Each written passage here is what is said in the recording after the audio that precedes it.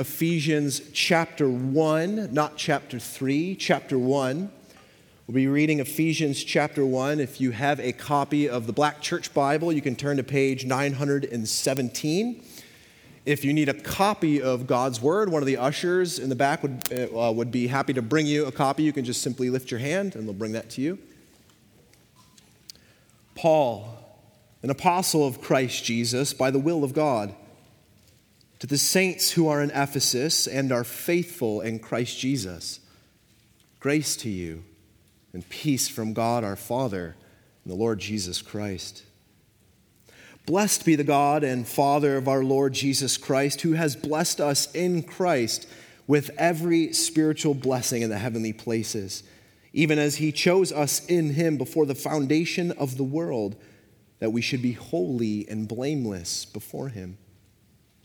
In love, he predestined us for adoption to himself as sons through Jesus Christ, according to the purpose of his will, to the praise of his glorious grace with which he has blessed us in the beloved.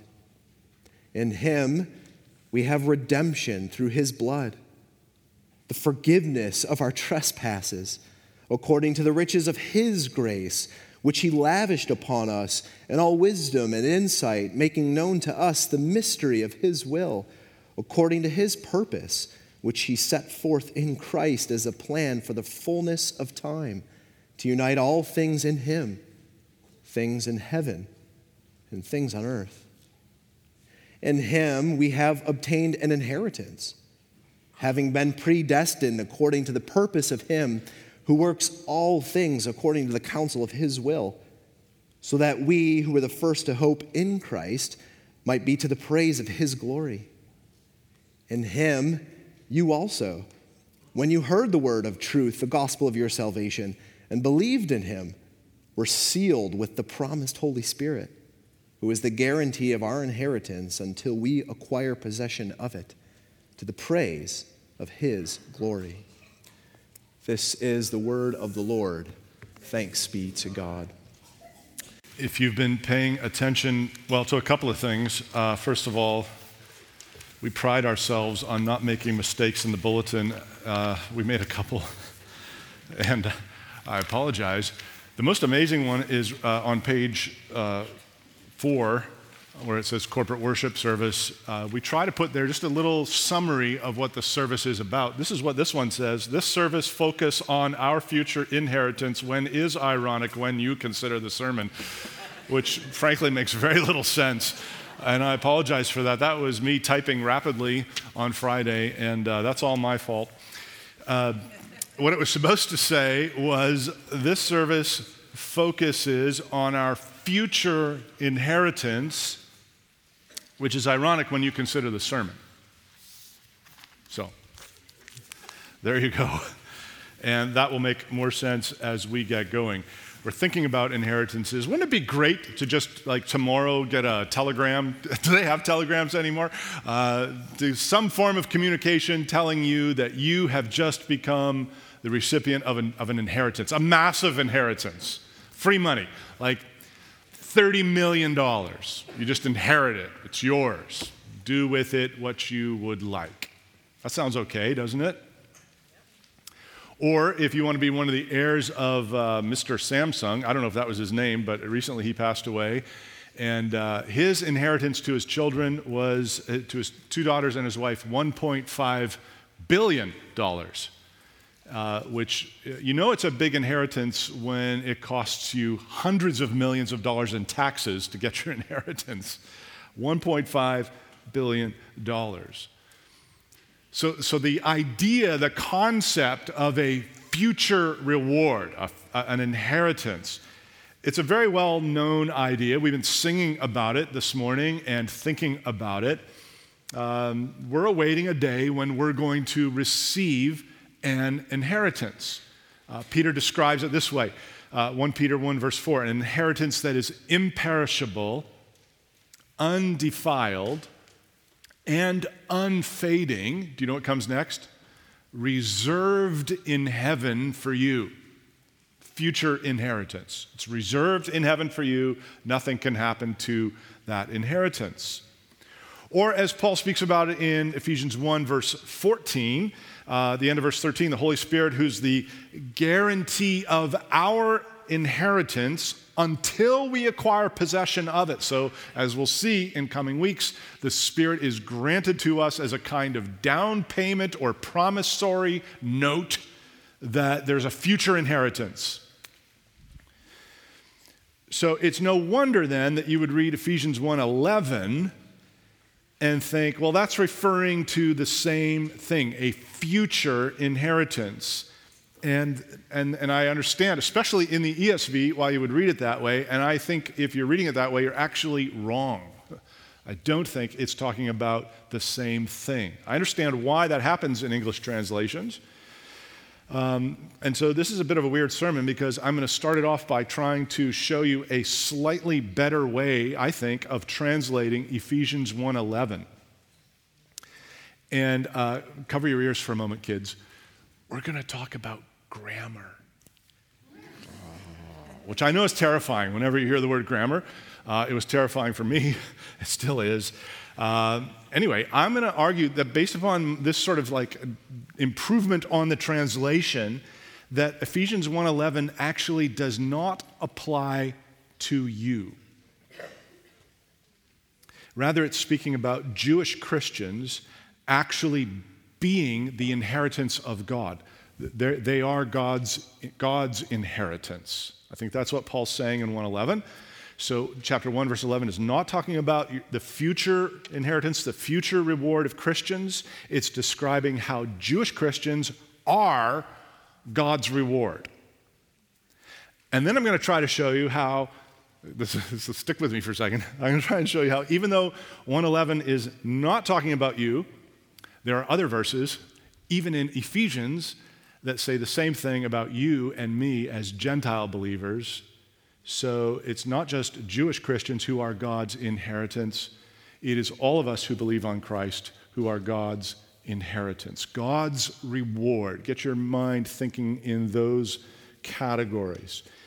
And I'm taking the time to do all of that because we're getting ready to meet with Jesus at this table, right?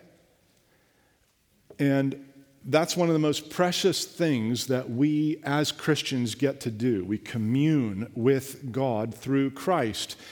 And this text, in some unexpected ways, takes us to the table. At least they were unexpected to me until I began studying verse 11. So the whole point here is that in 1:11 is not that you and I have an inheritance waiting for us. The point is that God has an inheritance waiting for him. And that inheritance is, to use other biblical language, the Jew first and then the Gentile. So let's start with the ESV text of 1:11. This is the Bible I normally preach from. It's a great translation. Here's how it translates this verse. In him we have obtained an inheritance. All right, so in Christ we've obtained an inheritance. It sounds like something future, something that is to come. Now, just keep that in front of you. I'll read to you from another English translation. There's different ones I could read from. I'm going to read from what's called the NET Bible. I think it stands for New English Translation. It's kind of like the Wikipedia of Bible translation. Can be great, can also be terrifying.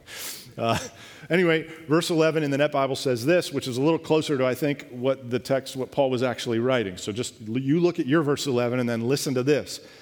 In Christ, we too have been claimed as God's own possession. You see how that sounds a lot different? So, ESV, in him we've obtained an inheritance. Net Bible, in Christ we too have been claimed as God's inheritance or possession. And that seems really different because it is. And both Bible translations are doing their best to get across the meaning of a word that is only used one time in the Bible, and that's right here. And whenever that's the case, when a word is only used once, it's a little, we don't have the same kind of sample set to try to figure out what it means. But they're taking this one word, and some translators are saying it's we have obtained an inheritance. Other Bible translators are saying, no, we too have been claimed as God's inheritance or as an inheritance. Which one is right? Do we obtain a future inheritance, or are we the inheritance of God? I'm going to argue that we are the inheritance of God, or at least, point number one, Jewish believers are the inheritance of God. So the two options, we have an inheritance waiting for us, or we are the inheritance that belongs to God. I think it's the second one. When I was in 8th grade at John G. Althouse Middle School, I had Miss Egerton, who I'm sure was a lovely person, but I was terrified of her, and she looked at me one day and said, "I don't think you will ever understand English grammar." That is not a vote of confidence. How old are you in grade 8? I don't know how old that is. Anyway, I spent most of my life being terrified of grammar. So if you think grammar is hard for you, imagine what it's like to be me, standing up here in front of you trying to do grammar things. Terrifying.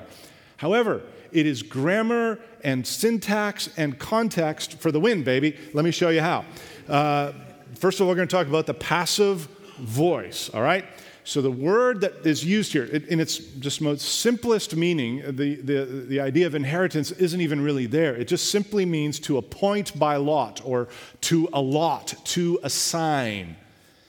The idea of inheritance comes because the root of the word kind of is used with the word inheritance, and it's often, this word in 111 is often used in other places, like in the Greek translation of the Old Testament, to speak about assigning an inheritance. So think about the tribes of Israel.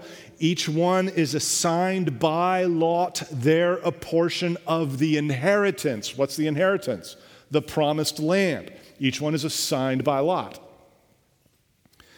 But here, Paul, I think, very, very deliberately puts this verb into the passive, meaning somebody's doing something to someone. So an active verb would be, he hugged. The passive of the same verb would be, he was hugged. Right? So who's receiving the action? In the passive, it's the person, he was hugged. So same verb, different voice. And that changes the meaning, doesn't it? So the most natural way, you're doing great, grammar class, the most natural way to understand 111 is we were allotted, or we were claimed as the inheritance. We were claimed by God as his inheritance, rather than we were assigned an inheritance from God. So you could say we were made a possession of God, we were made an allotment of God, or as in whom we were also made the inheritance of God. All right? You getting the distinction? Now hold that thought, and now we're going to look at pronouns. All right, pronouns. Remember your pronouns? What's a pronoun? Don't shake your heads in disbelief. Pronouns are words that stand in for a person, right? Or a noun. Pronouns. You, me, I, we, us, yours, ours. These are all pronouns. Now, Bible readers, careful Bible readers of Grace Fellowship Church, paying attention to whom the pronouns refer to in these verses will help you. It'll make total sense out of why Paul is saying we Jewish believers are God's inheritance. So I'm going to read 1 verses 11 to 14, all right? And I'm going to make you pay attention to the pronouns, the we, the you, and the our, O-U-R, our, possessive pronoun. And I'm going to try to show you this. In verse 11, the we refers to Jewish Christians. In verse 13, the you refers to Gentile Christians. And then in verse 14, the our refers to both Jew and Gentile Christians. I'm going to do that. This is cheating a little bit, but to try and help you see the sense of it, I'm going to read verse 11 out of the Net Bible, and then I'm going to go back to the ESV. Are you confused yet? I've got 2 English translations going. Thank you for shaking your head. You're not confused. All right, here we go. Ephesians 1:11. in Christ, we too have been claimed as God's own possession, since we were predestined according to the one purpose of him who accomplishes all things according to the counsel of his will. Verse 12, so that we who were the first to hope in Christ might be to the praise of his glory. In him you also, when you heard the word of truth, the gospel of your salvation, and believed in him, were sealed with the promised Holy Spirit, who's the guarantee of our inheritance until we acquire possession of it to the praise of his glory. So what is Paul doing here? Here's what I think Paul is doing here. Let's start with the we. He's saying, we, the Jewish Christians. Now, why this is confusing is because everything up until this verse, we, has meant all the Christians. How did the letter begin? Pat just read it for us a minute ago. Paul, verse 1, Paul, an apostle of Christ Jesus, by the will of God, to the saints, that's Jew and Gentile, who are in Ephesus, who are faithful in Christ Jesus. And then boom, like right, verse 3, blessed be the God and Father of our Lord. Who's the our there? Well, it's all the Christians, right? All the Christians. You just told this letter is addressed to all the Christians. Now I'm saying, blessed be the God and Father of our Lord Jesus Christ, who has blessed us with every spiritual blessing in the heavenlies. But there has to be a change with who the we refers to in verse 11 because of the you that follows it in verse 14. It doesn't make sense otherwise. Paul's making a distinction halfway through his hymn of praise. He's been talking about we, and then you, and then us. So there's a we and a you. There's an us and a them. And the we of verse 11, at the very least, it has to mean Paul and the guys who are writing the letter with him or who are with him. But he actually tells us who the we is in verse 12. We who were the first to set our hope on Christ. Who were the first people to set their hope on Christ? Jewish people, right? Jewish believers. That's why Paul says things like this all the time in his writings. Romans 1:16, I'm not ashamed of the gospel, for it's the power of God for salvation to everyone who believes, to the Jew first, and also to the Greek or Gentile. In fact, I would commend to you, this is a new concept to you. You've got to read Romans chapter 9, 10, and 11, because that's the problem Paul's dealing with there. We don't have time. I wish we could, because I'd love to go there with you. But what you see Paul saying there is that there is a Messiah that came to the Jewish people because the Jewish people, the children of Israel, are the children of promise. And it has much more to do with God than it does with them. If you read the whole book of Acts, you find out this was the number one problem for the church. In the first months of church life, the only people getting converted are Jewish people. In fact, the first Gentile conversions to Christ are so mind-blowing and beyond the scope of anybody's expectations that it came as a total shock that a non-Jewish person could be fully saved. The gospel went from the Jews to the Gentiles, which sounds a little bit like verse 13 in Ephesians 1, and when you heard the word of truth, the gospel of your salvation, when you believed in Christ, you were marked off with a seal of the promised Holy Spirit. So that takes us to the you. Paul knows his audience here. So the we, talking about Jewish Christians, the you, now talking about Gentile Christians. He knows the church in Ephesus, right? It's made up of Jews, made up of Gentiles. That's a huge, huge deal. I just think we don't often put ourselves back into that moment and realize how mind-blowing this was. You've got centuries of just God working with one nation, one people. And for the good news of the gospel to go out to other people nobody's been thinking this way.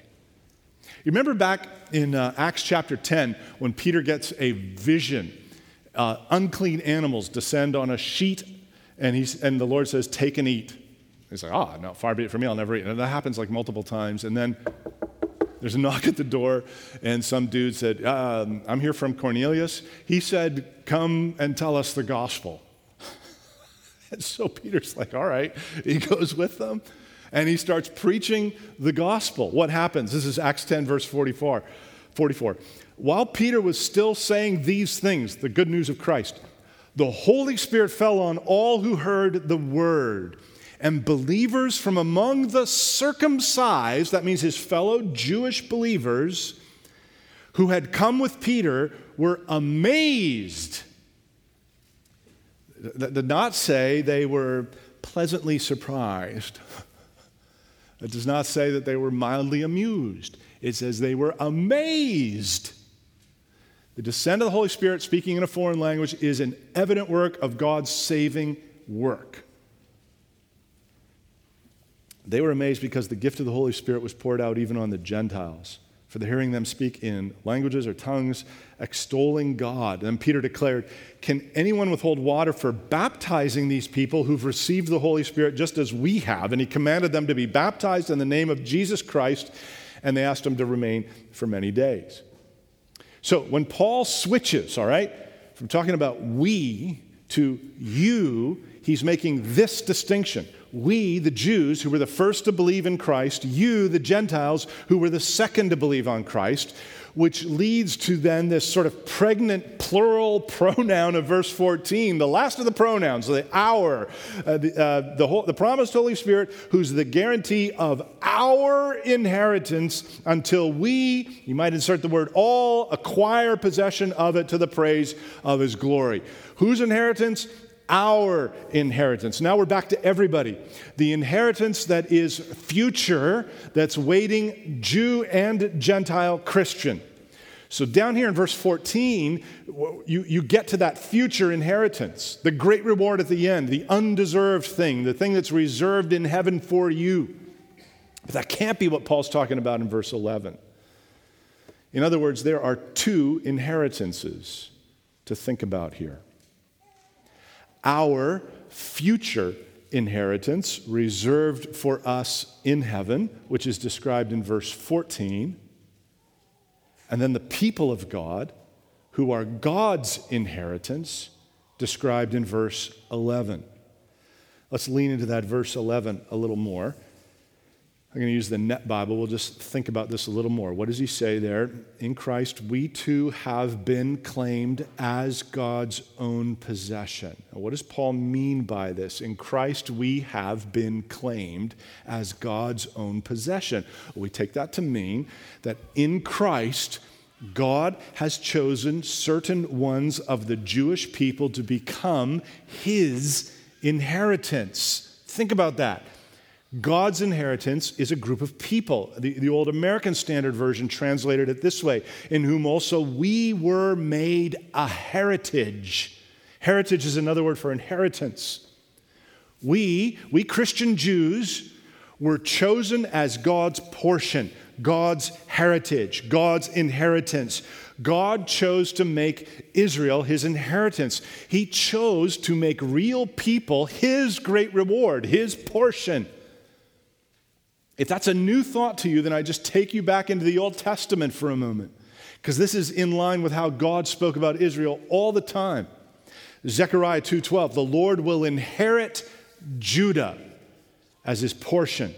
Deuteronomy 9:29, for they are your people and your heritage or inheritance, whom you brought out by your great power and by your outstretched arm. Deuteronomy 32:9 in the Song of Moses, but the Lord's portion is his people. Jacob is his allotted heritage.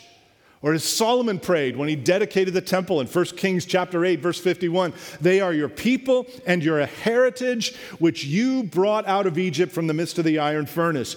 Or even in the Psalms, where you might hear a couple of themes from Ephesians 1:11 coalescing here. Psalm 33, verse 11, the counsel of the Lord stands forever, the plans of his heart to all generations. Blessed is the nation whose God is Yahweh, the people whom he has chosen as his heritage or his inheritance. So in Ephesians 1:11, Jewish Paul is making the point that Jewish people who have repented from their sins and trusted in Christ, the Anointed One, what's the other word for that? Messiah, the promised Messiah. Paul is making the point that Jewish people who have trusted in the Messiah prove, all right, their faith in Christ proves that God keeps his promises. It proves that God has been true or faithful to his word. What word? You may want to look at this one, Deuteronomy chapter 4, verse 20. This is Moses telling the people of Israel, Yahweh has taken you and brought you out of the iron furnace, out of Egypt, to be a people of his own inheritance, as you are this day. God promised, I will have a people to be my inheritance. A people from out of Israel. And here in Ephesians 1, Paul's arguing the fact that there are Jewish Christians is vitally important because it proves that God keeps his promises. He's not forsaken his inheritance. He's not forsaken his heritage or his people. He has sent the promised Messiah, and he saved a whole bunch of Jewish people to make them his own forever, his inheritance. You see, at one level, this corrects an error that the church is, every generation, the church is tempted to believe this error. What error? The error would be to think that God gave up on Israel and turned to the Gentiles. And when you're a Gentile, you think, well, that's not so bad. Like, I profit from that. That is good. I want to be saved. But the problem with that is, if God broke his promises to Israel, he might break his promises to you. Right? If God broke his promise to Israel, he might break his promise to you.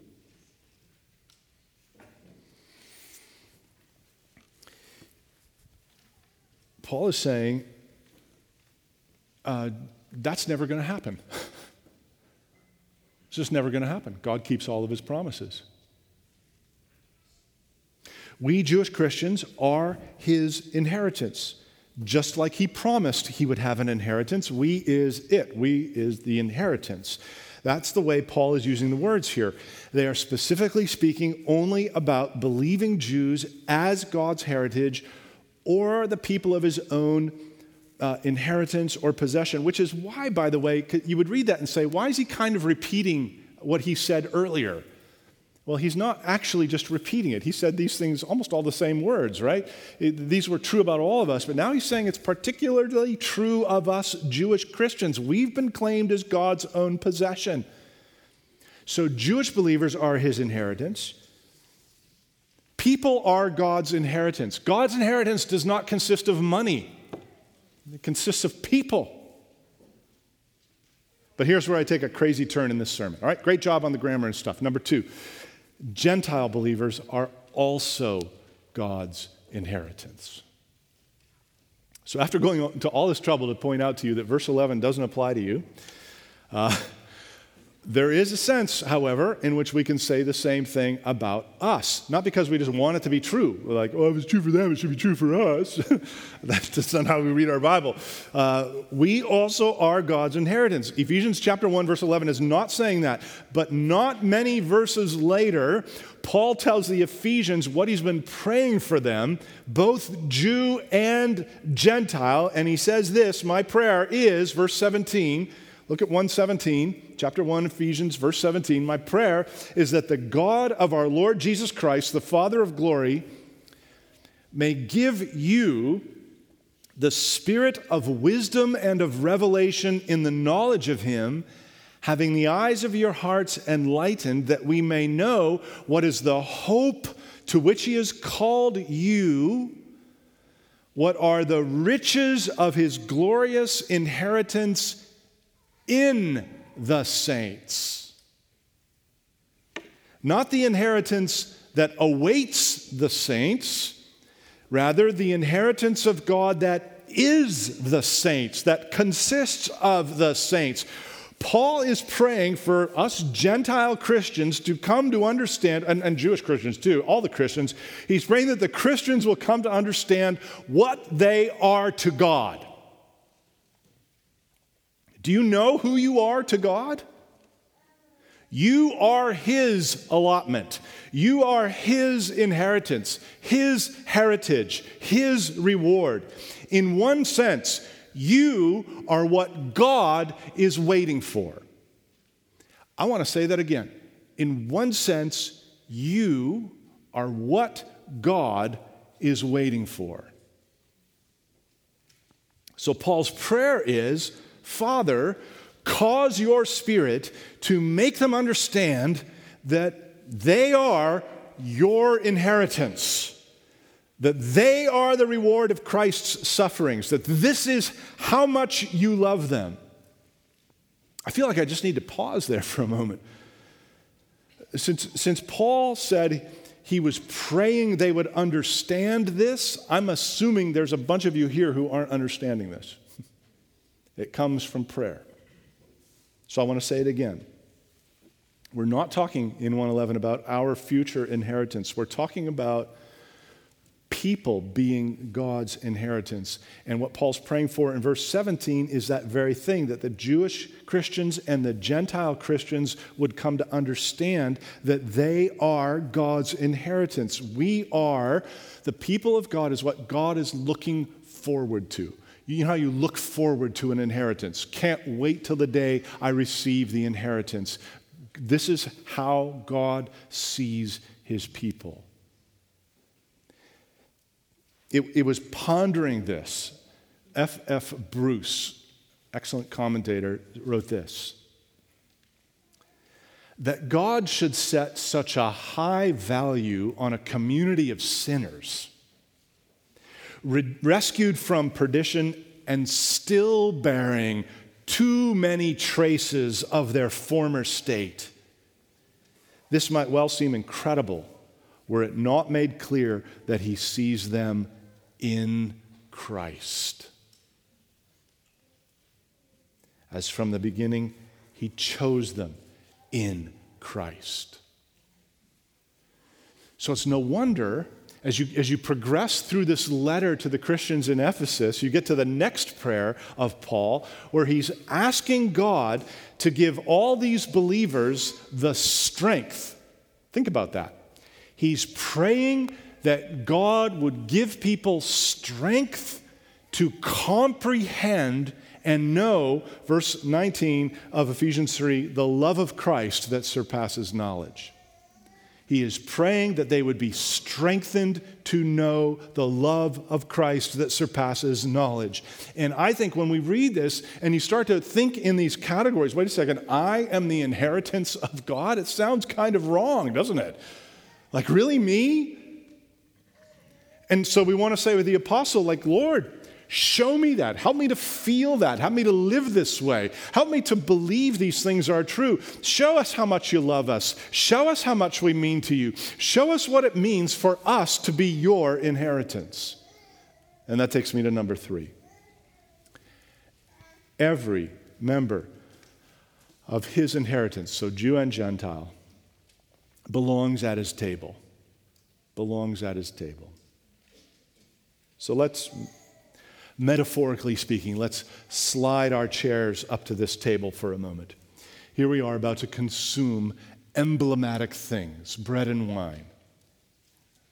These things that are symbols of His love for us. And that us means something. This communion that we have, it's not some religious rite open to anybody who happens to feel like it. We are, in reality, in real time, communing with God here. We're connecting with God in a particular and meaningful way that He has prescribed. It is a spiritual thing being carried along by physical representations of His body and His blood, the body and blood of a real sacrifice. And it would be an utter mockery for you to join with us in that if you were not a Christian yet. That makes sense, right? If you just showed up at my house, I've never met you before, I don't know who you are, and you walk in my front door and you sit down at my dinner table, I don't know who you are, you're unknown to me, you're uninvited, and you're acting like you were one of my kids, pass the carrots? What are you doing here? And what's your name? In many ways, that would be very offensive. And so while this is a table that we are very glad to invite guests to, those guests have to already have been saved by Christ. They have to be part of the extended family of Christ. And in almost every case, the way to tell this is that they've obeyed Christ, they've been baptized, and they've been made a member of a gospel-preaching church. And if that's you, we would love for you to pull up a chair to our table. We don't really pull up our chairs. I'm speaking metaphorically. But I'm just saying, if you're self-identifying as a Christian, you're not attached to any one church, you're just kind of floating about and say, yeah, I'm a Christian. How on earth are we supposed to know if you belong to Christ or not? I mean, if that describes you and you really are a Christian, you have other more pressing things you need to worry about. Get baptized, join a church, then participate in the family meal, the Lord's Supper. And we'd love for you to do that here, or we would love to help you do that with another church somewhere else. But don't float, friend. The Bible doesn't conceive of floaters. If that's all confusing or new to you, then you come talk to me or talk to one of the other elders. You'll see a couple up here serving the table today. We would love to help you with that. But for you, the members of Grace Fellowship Church, and all of those who are going to be joining with us today as our guests, I want you to come to this table with one thought in mind, all right? And we're coming to the table today with this thought in mind. We are His inheritance. We are God's heritage. We are God's prized possession. Let me go back to that quote by F.F. Bruce again. That God would set such a high value on a community of sinners rescued from hell and still bearing too many traces of their former state might well seem incredible were it not made clear that He sees them in Christ.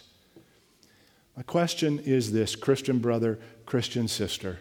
Do you come to the table today feeling like you're bearing too many traces of your former state? Paul offers a very detailed description of sins. Things that can still trip up Christians. He writes about them in Ephesians chapter 4, things like this. He tells us to stop lying. Lying is any form of deception, whether something you say or don't say, or put a spin on something or exaggeration. These are all forms of lying. Have you lied? Stealing, it says don't steal. Don't take things that don't rightfully belong to you, but work hard so you've got stuff to give away and to be generous to other people. No harsh words. Have you been beating people up with your vocal cords? No sinful anger, the kind of anger that tries to control people or situations by scaring them into doing what you want. Christians aren't allowed to refuse to forgive people when they ask for forgiveness. No sexual immorality. Anything other than selfless love between a male husband and female wife is sexual immorality. Crude joking, whether we're telling the jokes or laughing along with them, Paul forbids this. Covetousness, wanting what other people have. Idolatry, elevating anything or anyone to a place where only God belongs. These are what the Bible calls sins, and they're the kinds of sins that Christians commit. They are violations of God's prescribed way of living. And sadly, it's not like, you become a Christian and never sin again, right? Oh, that it would be true. I mean, sometimes some of us get saved and there's some huge sins in our life that we just stop. And we think, this Christian life's not so hard. And then we learn about pride or selfishness or wrath. And we find there are these deep-rooted traces of the old man and the old woman still inside. Christians are not sinless, they are saved sinners. They're saved sinners who are trying to progressively live more and more sinless in the world while they wait for the future inheritance of eternal and total sinlessness with God forever. But until then, we still, in the words of Bruce, bear traces of our former state. Why am I saying this? Because I think a lot of Christians can struggle with coming to the table. I'm not worthy. I am unworthy to come to the table. That word worthy gets used incorrectly a lot. It comes from 1 Corinthians 11:27, where Paul wrote to the Corinthians who were messing up the Lord's Supper. And he said to them, "Whoever therefore eats the bread or drinks the cup of the Lord in an unworthy manner," in an unworthy way, in a way that is not prescribed, will be guilty concerning the body and blood of the Lord. Paul's not talking about being an unworthy person. He's talking about an unworthy manner or way. What was the unworthy way? Well, the rich people were having their own luscious feast of the Lord's Supper, and they're like, "Poor guys, tough for you. I guess there's nothing left over for you." It's ridiculous. It is the unworthy way of participating in the meal together. It is to be one meal of all of God's people. So the admittance fee to come to the Lord's Supper is not your personal worthiness, as if suggesting that, well, I've sinned so badly this week, I can't participate in the supper. The admittance fee for the table is the blood of Christ. So every Christian is to come every time. And if you sinned really badly this week, then you should start doing business with God right now, because you don't want to come here as a hypocrite. So confess your sins and own them and ask Him to forgive you. The fee is paid. It's totally paid. So your participation is not based upon your own personal feeling of worthiness, unless you're coming to the table feeling very worthy. I'm way more concerned about that. Because if you're coming here thinking nailed it, man, I deserve some wine and bread, then you are not understanding anything. The reason you come here, the reason I come here, the reason we are worthy enough is because God has claimed us as His own. You, the real you, with all of your failings and foibles and follies, Jesus came and died for you, and God made you His inheritance. Why? God chose you before the foundation of the world in Christ. God set His love on you in eternity past in Christ. God decided to adopt you to Himself through Christ. God redeemed you by paying for your release with the blood of Christ. God forgave you the depth of your sins by the greater depth of His grace in Christ. And God will bring you safely through the day of judgment in Christ. God loves you because of what is in His heart, not yours. You're at this table because you are His inheritance. And since you are in Christ, in the eyes of God, it's like Jesus was sitting across the table from Him, not you. He sees you as perfectly righteous. That's how happy God is to have you at His table today. He is. Imagine a man who had a very hard life, ends up on the streets, just hard. He's got no way to get by, so he starts stealing. He breaks into your house, steals all your money. And for some strange reason, he's just in a bad mood. He knocks over all your furniture. He smashes your dishes on the floor. He dumps your food out the window. He breaks all out of your windows. And then he leaves. And you've got the whole thing on video. So you watch the video. You jump in your car and you go looking for him. And you find him. You say, "Hey, you, get in my car." He gets in your car. You drive him home. And you say, "There's a restroom. Why don't you shower up? There's some fresh clothes for you there." And he comes out And those nice people are just sitting at their table, they've prepared a meal, and they're smiling, and they say, "Come have dinner with us." What? That's all they say. In fact, they just say, "You know what, we love you, and we would like you to be part of our family from here on out."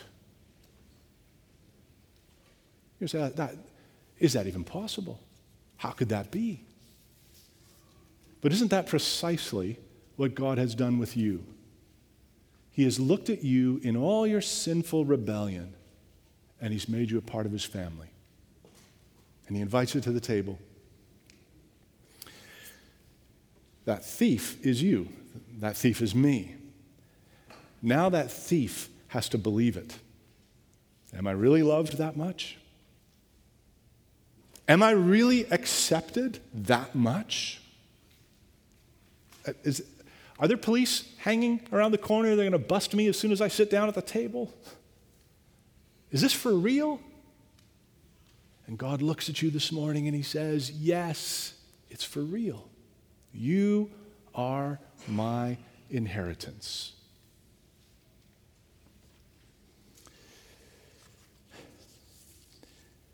You are God's heritage. You are God's, dare we say it, reward. That's certainly how Jesus thought of it, as he carried with him a host of captives on his train. His great reward, the people for whom he laid down his life.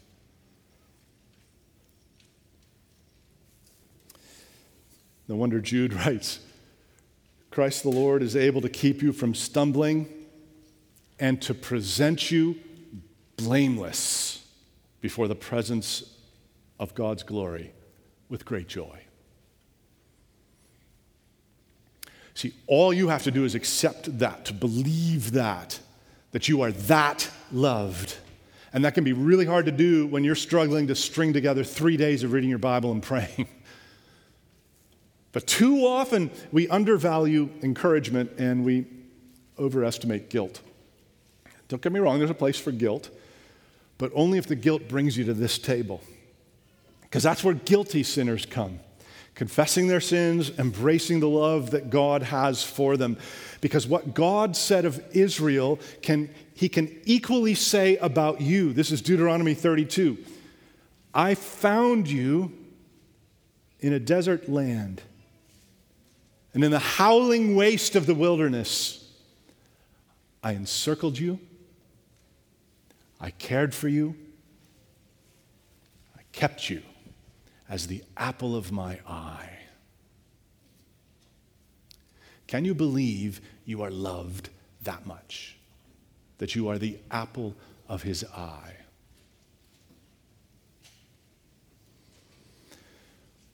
Oh, apple of his eye, come to him now. Come to him with thanksgiving and love and adoration. See here at the table the emblems of his love. They're like a token that you are his inheritance. He's waiting to bring you home. He sent his son to die in your place so that you could become his inheritance. He's waiting for you. He is waiting for the day that he is going to bring you home. And until then, the Lord's Supper is a little bit like a long-distance phone call. The connection's a little scratchy and a little delayed. But can you hear his voice?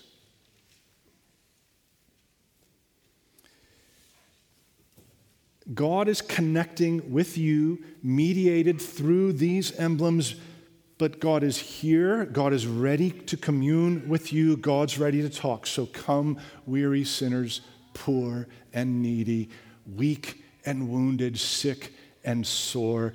Jesus, ready, stands to save you. Full of pity, love, and power. Why? He has paid for every failing, and you are his forevermore. I am his, and he is mine. He has made you his inheritance. Would you stand with me? Let's sing of how Christ is ours.